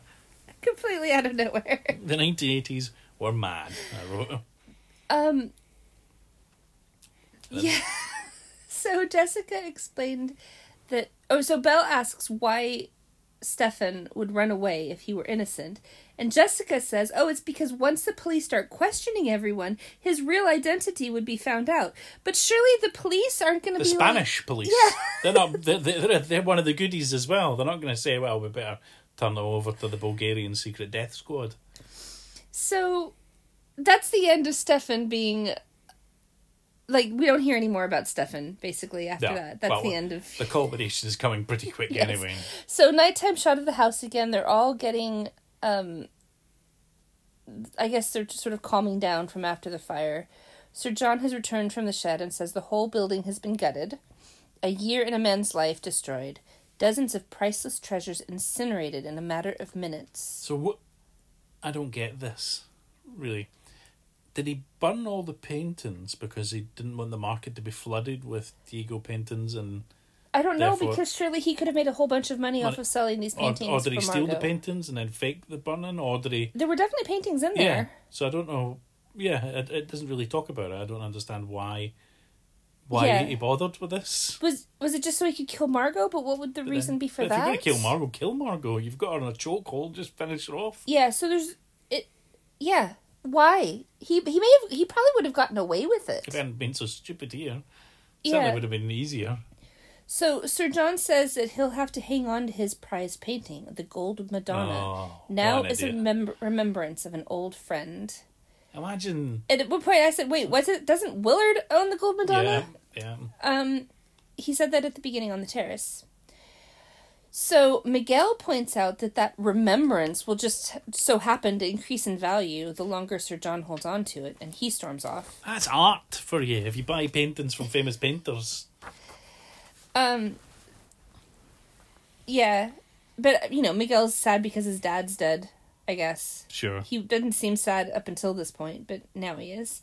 Sir John says that Miguel is a man of little talent and that it's hard to live in the shadow of a true genius, but I guess that's no longer a problem for him. I mean, that's a good reason for killing your dad, isn't it? I kind of read that as Miguel got a good point in there, and Sir John was just retaliating because he's guilty. Anyway, they all sort of leave, and then Henry appears from the shadows. Jessica, don't you think you ought to get some sleep? And he seems really dodgy here. Yeah, he does. He's whispering like a killer here. Yeah. Yeah. She tells him she thinks they're wrong about Willard. Henry yawns. Like, really big yawn. Like he's bored of what she's saying or something. She goes on to say that she doesn't believe he sneaked back onto the island to shoot Diego. She also doesn't think that Stefan did it. He goes, "You know who's responsible, don't you?" And she says, "Yeah, I do, yeah." She asks when the helicopter's coming to pick everyone up, and then we see the helicopter in the morning, and Henry's talking to the pilot. Then back in the house, Sir John is coming down the stairs with a suitcase. Where'd that come from? And also, it's empty. Yeah, it was quite light looking, yeah. Yes. He's shouting through the house to see if Everybody anyone out. answers. Where is everybody? Jessica says good morning from the sofa. Like, and she could just see her doing Mr. Burns fingers or something like, "Good morning, Sir I've been John." waiting for this moment. Have a seat. He said he was beginning to think everybody was sleeping in. He saw the helicopter through the window and asks if she's packed. "Packed?" she asks. "Oh, no. The police are going to have questions." He also says, Not for us, surely. but nothing that concerns us. He's ready to get off this island. No wonder. And he says, "Oh, that Stefan's the culprit." And she says, No, we both know that Stefan did not shoot Diego." "I beg your pardon?" I said, "We both..." Oh, yeah, she says, "We both know that Stefan did not shoot Diego with a crossbow." And he says, "I beg your pardon." She says, "We both know that you killed him." He acts surprised. laissez-faire with this. Yeah. Oh, he's a ho, Jessica. I'm a great admirer of your intellectual gifts. But have you forgotten that I wasn't even on the island when the killer tried to bounce that concrete urn off of Diego's head? She says that the first attempt was made by Willard, who's a lefty, so that was all just... Sure. That's just what it was. And he says, "Oh, I confess I'm right-handed. Why would I want to kill Diego?" Money. Basically he and Willard have been working together. Tag team in it, yeah. So Willard tried to kill him, and then he failed.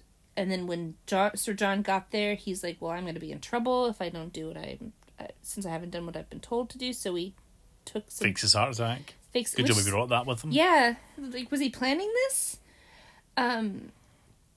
So he's, "My dear lady, this is beginning to sound like a plot from one of your dreadful books." Yeah. Rude. Belle then walks in and she says she believes Jessica. They all sort of they all come start. in. The women all appear now, don't they? Well, and so Henry comes in. So does Miguel. They all sort of come in like this One has at been a time. choreographed. Yeah. Like they've. We all know it was you. We've practiced this. Yeah. And then in classic Murder, She Wrote, but it's time for his confession. Yeah, Really? basically, and he confesses. Jessica says, "Wait, I've gotten lost now." Oh, yeah, so Jessica says, "Oh, yeah, we know that you've done it." Willard, and that Willard will talk to save his own skin. Yeah. And that, to be honest, that's the only leverage that there is in solving the mystery. Why would he confess to this? Well, yeah, because there's no they evidence say that he that... did in it. Because, I think it's Margot or Belle, one of them basically says that Willard doesn't want to be an accessory to murder. Yeah. But he's also an attempted murderer. Yeah. Like, he's still going to be in trouble. You'd imagine. And he was willing to try to murder the guy. Yeah. So, like, I feel like he doesn't want to be... attached to this thing at all. He's attached. Yeah. I mean, there's no evidence that Willard did anything except these cigarettes and matches. So surely Willard should be sensible and say, "Fuck all to the police. I have no idea what you're talking about. Please get me my lawyer." And then none of them get in trouble. Yeah. So, Sir John looks around. So, yeah, they basically say Willard's going to talk because he's a spineless creep. Right. Yeah. But Jessica's the one that says this, and it's like, how does she know? She never even met the guy. So Sir John looks around. He says, "Oh, well, now is this where I draw the gun and say you're never going to take me alive?" And he basically admits that he's murdered Diego. And Margot asks, "Why? Diego loved you." And he says, "Well, I loved him too." Yeah. Well, then you don't murder him. Yeah. Turns out, apparently, Sir John was broke. Yeah. So sell the goddamn paintings. They're worth a lot of money. He says, the art world is finicky, subject to the whims of a tasteless public. Yeah. And then he basically looks around. He's like, "I was on the verge of losing everything. Everything. You do see my problem, don't you? Don't you?" And he looks at everybody, and everybody's like, "No." No. Well, I mean, at least that's right. You know, implies he's sort of mad. Yeah. There's a sort of delusion there to why his motives shouldn't be as strong as they are. So then it's time for everyone to go. Yeah. Just, I guess the police have come. Pack up, yeah. Either that or they've just killed him and buried him on the island Henry somewhere. told the helicopter to go and get the police or something. Yeah. So Jessica's saying goodbye to everyone.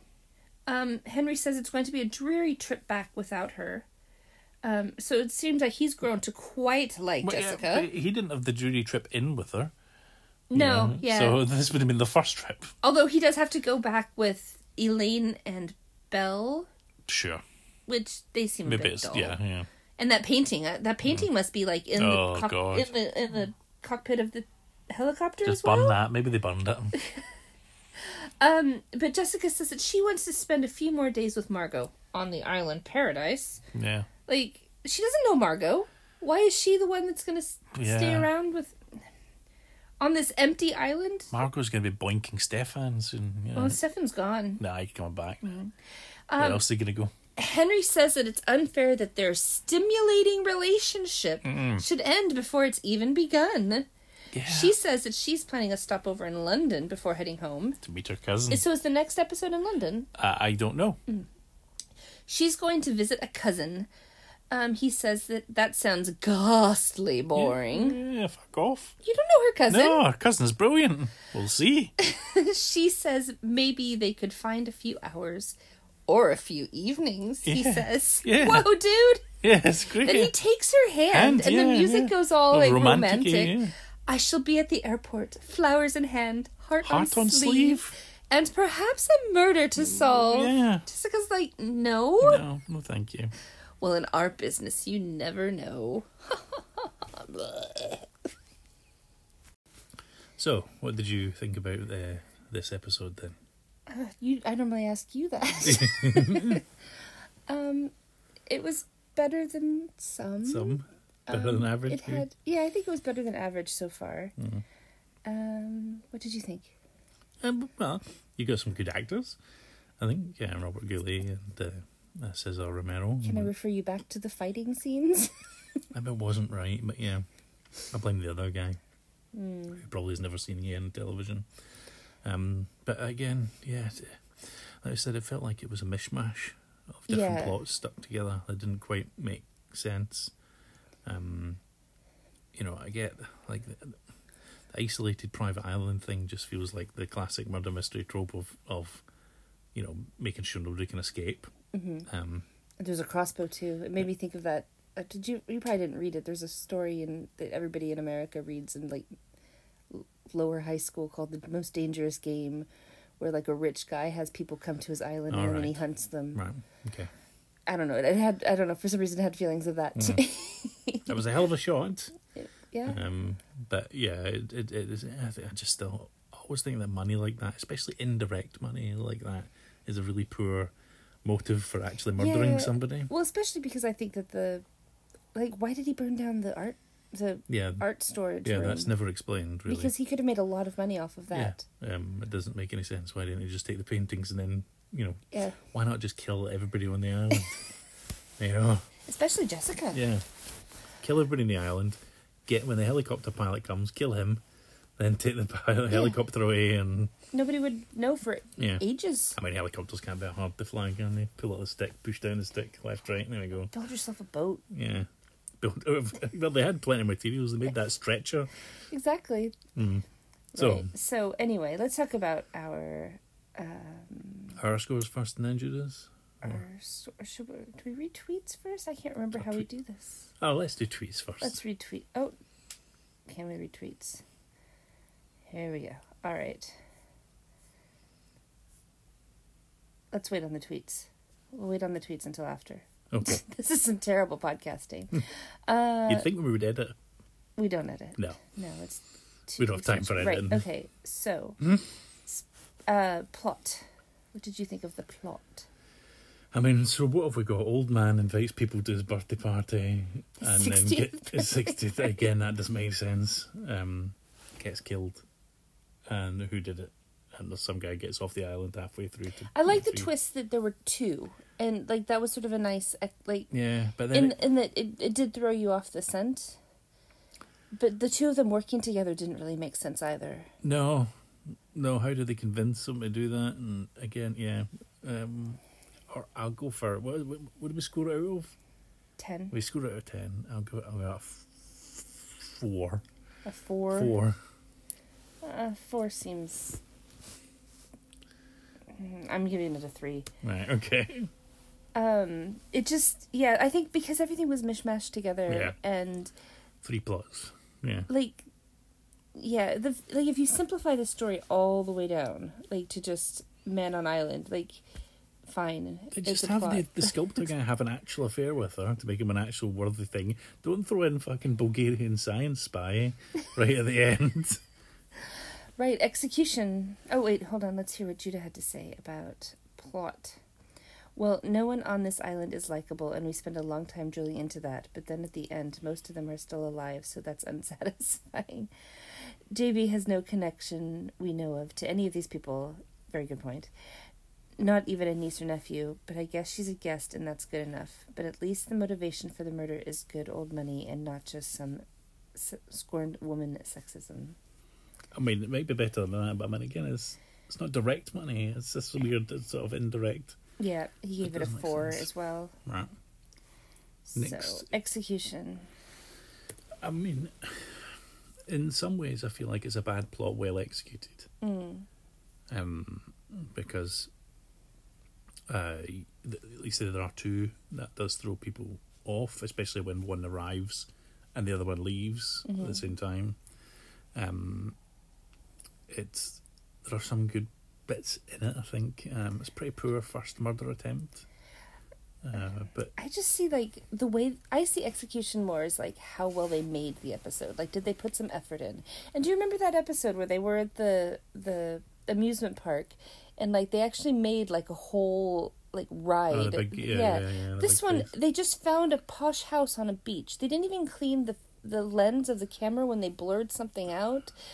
They used the same stock footage over and over again. Every time they showed the beach at night, it was the same photo, and every time they showed the house at night, it was the same bit of film. There was no effort put into this episode. You had that world's worst painting was made for it. I mean, they didn't put much effort into that, did they? It was quite big. Must have taken a while.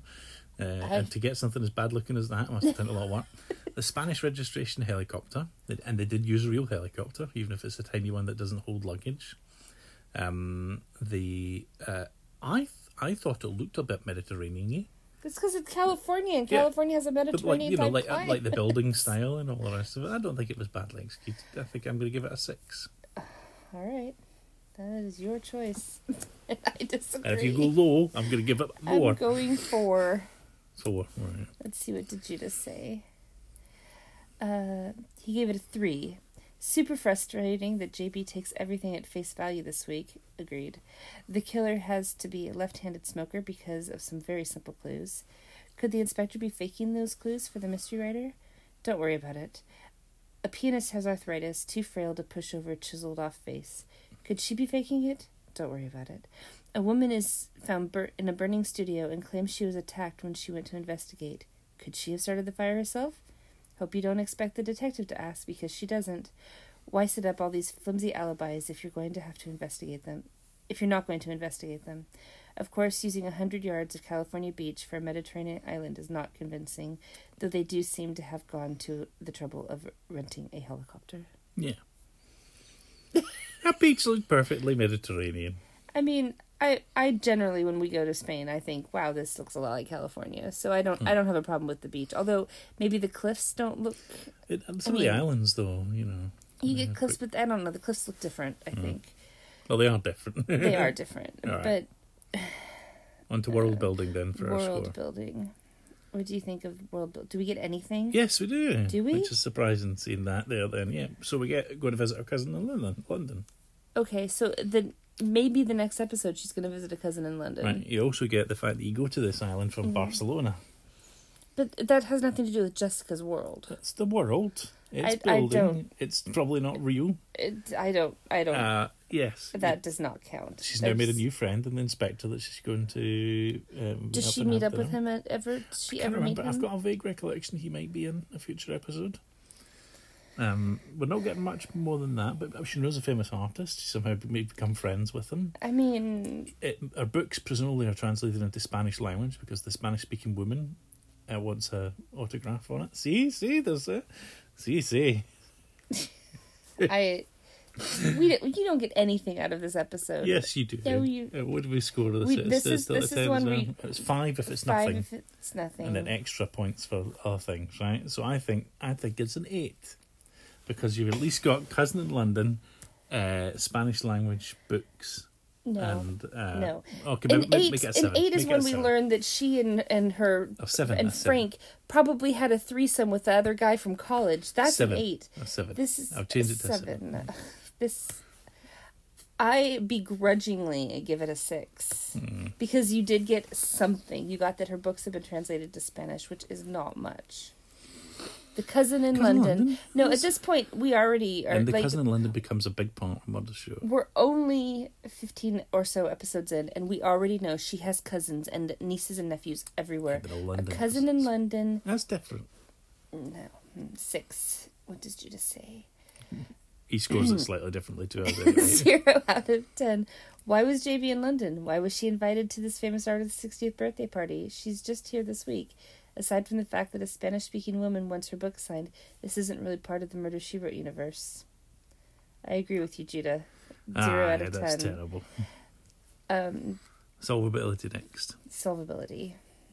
I think that they had a very easy to solve plot, and they threw in a bunch of red herrings that didn't need to be in the storyline. And when I think of this when I think about the fact that I'm watching a show, I think the first murder attempt is terrible because I just assume you're setting the other guy up.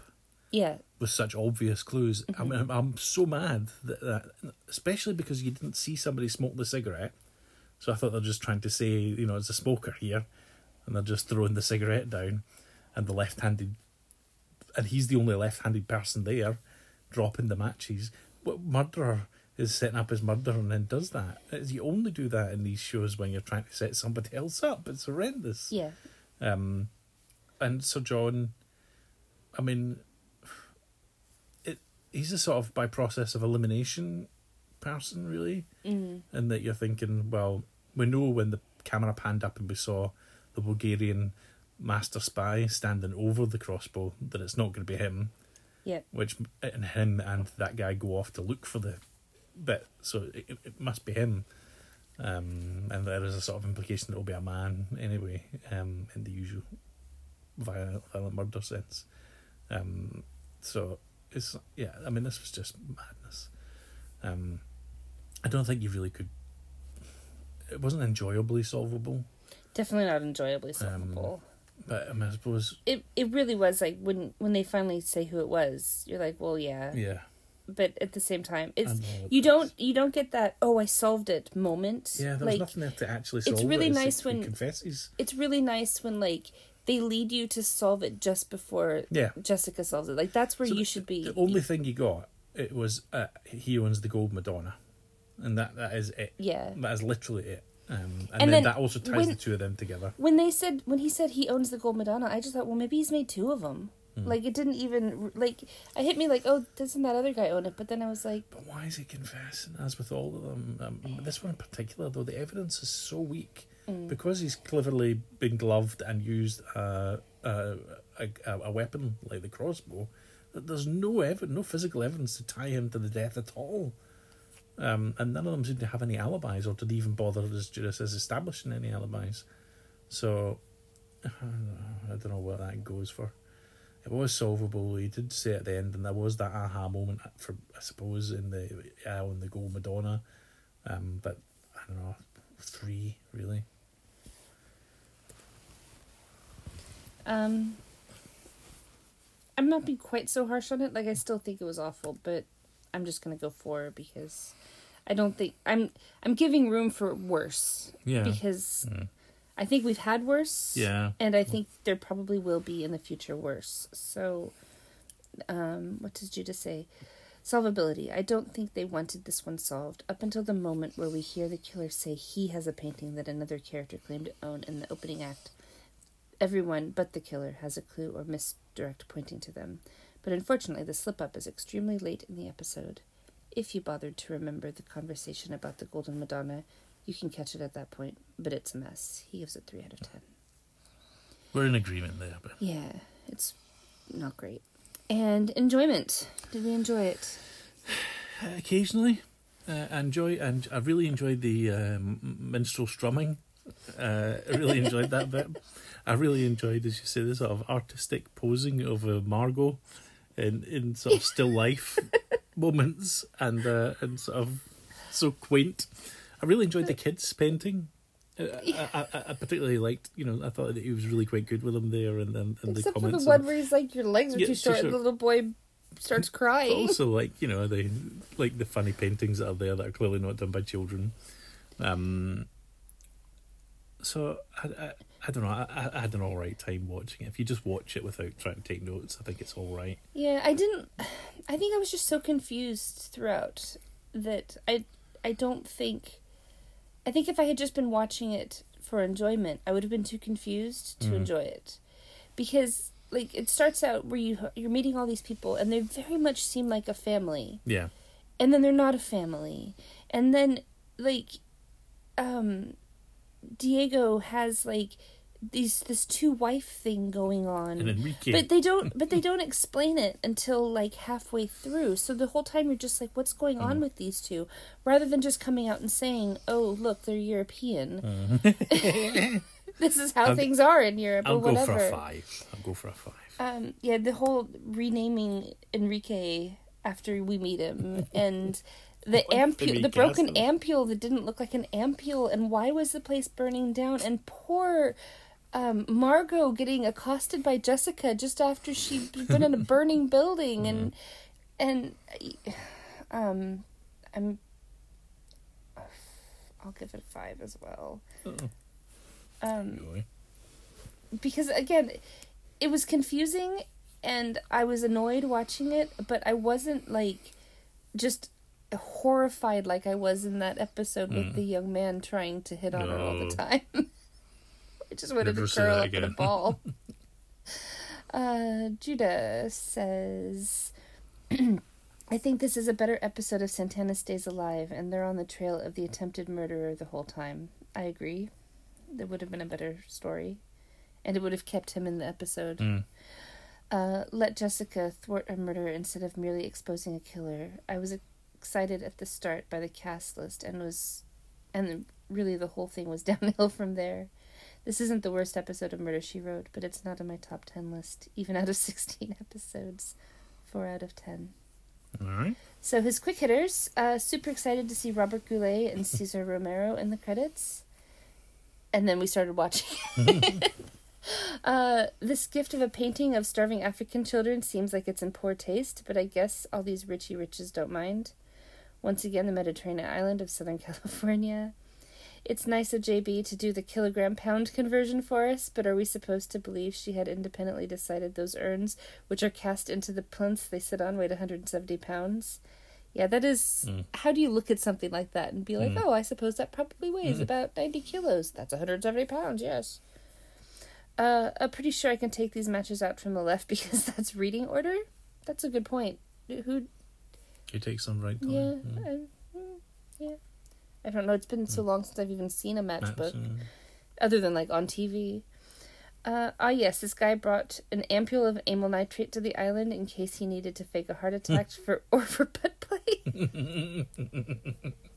Actually, is there a better modern version of this where Chuck Tingle-style trashy erotic author goes around solving crimes based on knowledge of party drugs?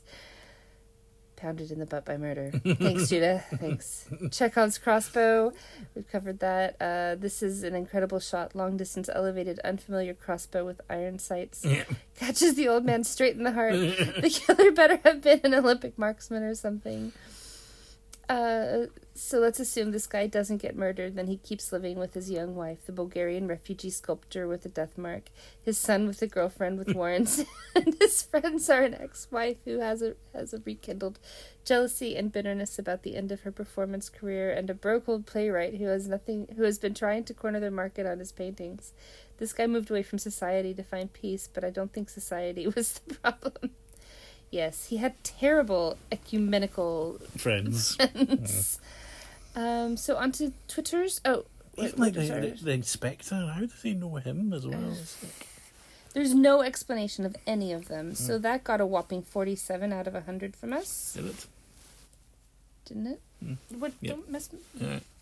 I'd already tabbed over 47 out of 100. Onto the Twitterings. All right, sorry for that terrible bit of podcasting. For some reason, we can't edit that bit out. The cheap stuff we're using is non-functional today. So that was a horrible, 30 seconds of Twittering, yeah. Okay, so back to Twitter. First of all, we have a tweet from Miriam K again, who is convinced she's a real person. So I'm going to believe her. So hi, Miriam, again. Thanks for listening. Sorry about the terrible podcasting that we do. Then we get on to Dear Ham Sandwich, or as this week he's known as Red Anthrax. Murdery Pod. So talking about the painting. I got you guys an amazing gift. It's a painting of 3 starving children. You'll love it. I can tell by the looks on your faces. I just like spreading joy and giving the gift of looking at starving children. I hope nobody tries to drop anything heavy on me tonight. And then, also, look, I've watched the episode preview, and I really just want to get to the missing crossbow. Can we move it along? So yeah, it does take a long time to get to that crossbow. And then I was really worried that crossbow was just a missing crossbow. But thank goodness it wasn't. Well, yes. I mean, not for Diego. No. But, maybe for the painting. Why didn't they shoot the painting? They should have shot the painting. Maybe that painting was in the storage room with the rest of the paintings, and now it's just gone. Maybe it was Elaine that started the fire, actually. Because, again, that's not... none of it's explained. So anyway... It's getting worse the more I think about it. Next week, we have Tough Guys Don't Die. Do you remember that one at all? Doesn't ring a bell. Does it take place in London? That's my question. This is the best bit of podcasting, when people stop talking to Google things. Let's see. IMDb is probably not going to tell me. Is at the top there, research an old case or something. No, I don't think it is. No, I don't think it's going to take place in London. Yeah, I think I vaguely remember this one. Is this the one Why that would they introduces set it up though like that? Harry McGraw? Is it? It is. This is the one that introduces Jerry Orbach, the recurring character as Harry McGraw, the private detective who's in one episode a season, pretty much. And actually is a backdoor pilot. Harry McGraw gets his own spin-off. There's a season of Harry McGraw, which was made as well. I can't remember. It's like a funny rhyming name. Like the title of the show. We'll talk about that next week. Yeah.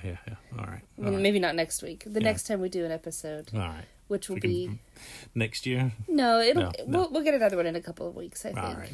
Good. Yep, Let's hope so. Yeah. So, yep. Thank you very much for everybody. Thanks for listening, everybody. All right. See you and bye-bye. Look forward to murdering next time. Bye.